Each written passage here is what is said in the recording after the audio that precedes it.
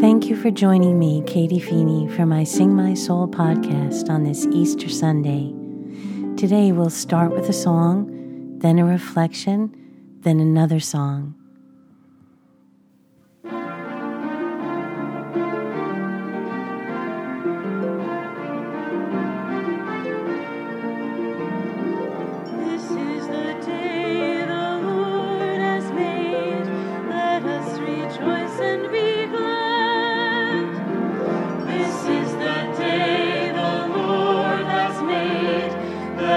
Rejoice and be glad. Give thanks to the Lord, for He is good, for His mercy endures forever.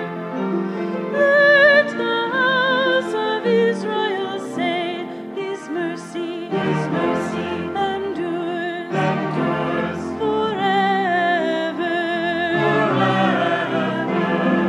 This is the day the Lord has made. Let us rejoice and be glad. This is the day the Lord has made. Let us rejoice and be glad. The right hand of the Lord has struck with power. The right hand of the Lord is exalted. I shall not die but live and declare the works of the Lord. This is the day the Lord has made. Let us rejoice and be glad. This is the day the Lord has made. Let us rejoice and be glad.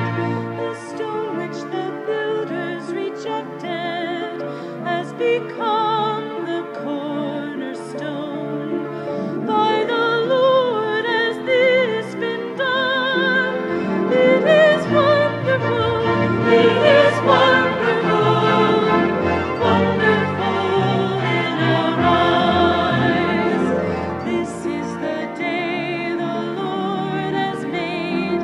Let us rejoice and be glad. This is the day the Lord has made. Let us rejoice and be glad.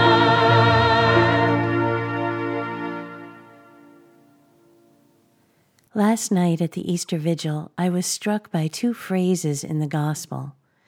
The translation of the scripture is relatively new, and sometimes the newer wording still startles me. When the women go to the apostles after the angel tells them that Jesus is risen, St. Luke writes, "Their story seemed like nonsense, and the apostles didn't believe them." I applaud St. Luke for including this very real reaction in this moment, an insight into the humanity of our ancestors in faith. It's easy to understand that the apostles were in deep grief over Jesus' suffering and death, in which they'd all played various parts. It was a very real death, witnessed by many, and Jesus being alive again was a reality hard to imagine, let alone accept.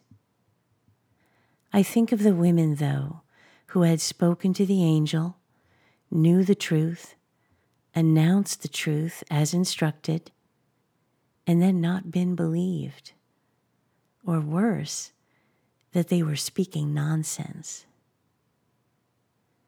I've been there and done that, both sides of that scenario.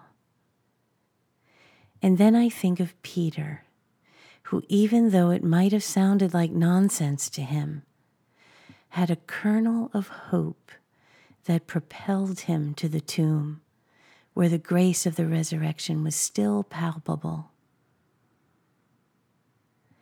And so on this Easter Sunday, I pray that I can recognize the miracles of grace that happen every day and not pass them off as nonsense or coincidence.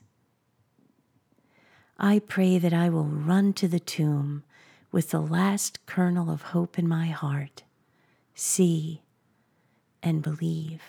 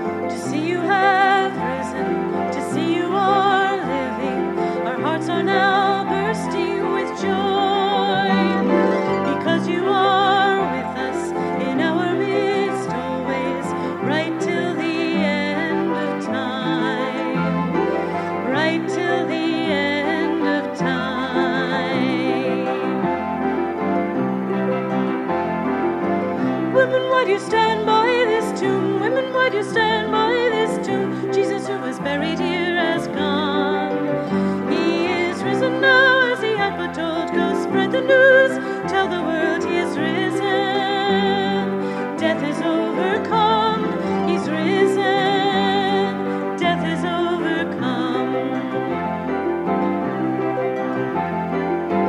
Jesus, you have conquered the world. Jesus, you have conquered the world. Now our happiness is shared by all. Death no longer has any hold on us. You've set us free. Your love has saved us all.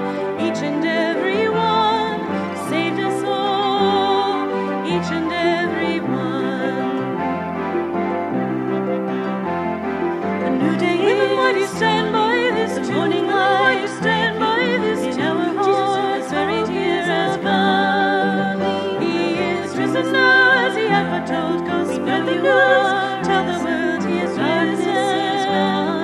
Death is overcome. He's risen. Death is overcome. To see you, Jesus, you have conquered the world. To see you, Jesus, you have conquered the world. Our hearts are now because to share with joy. Death no longer has any hold on us. You set us free. Your love has saved us all. Each and every one saved us all. Each and every love has saved us all. Each and every one.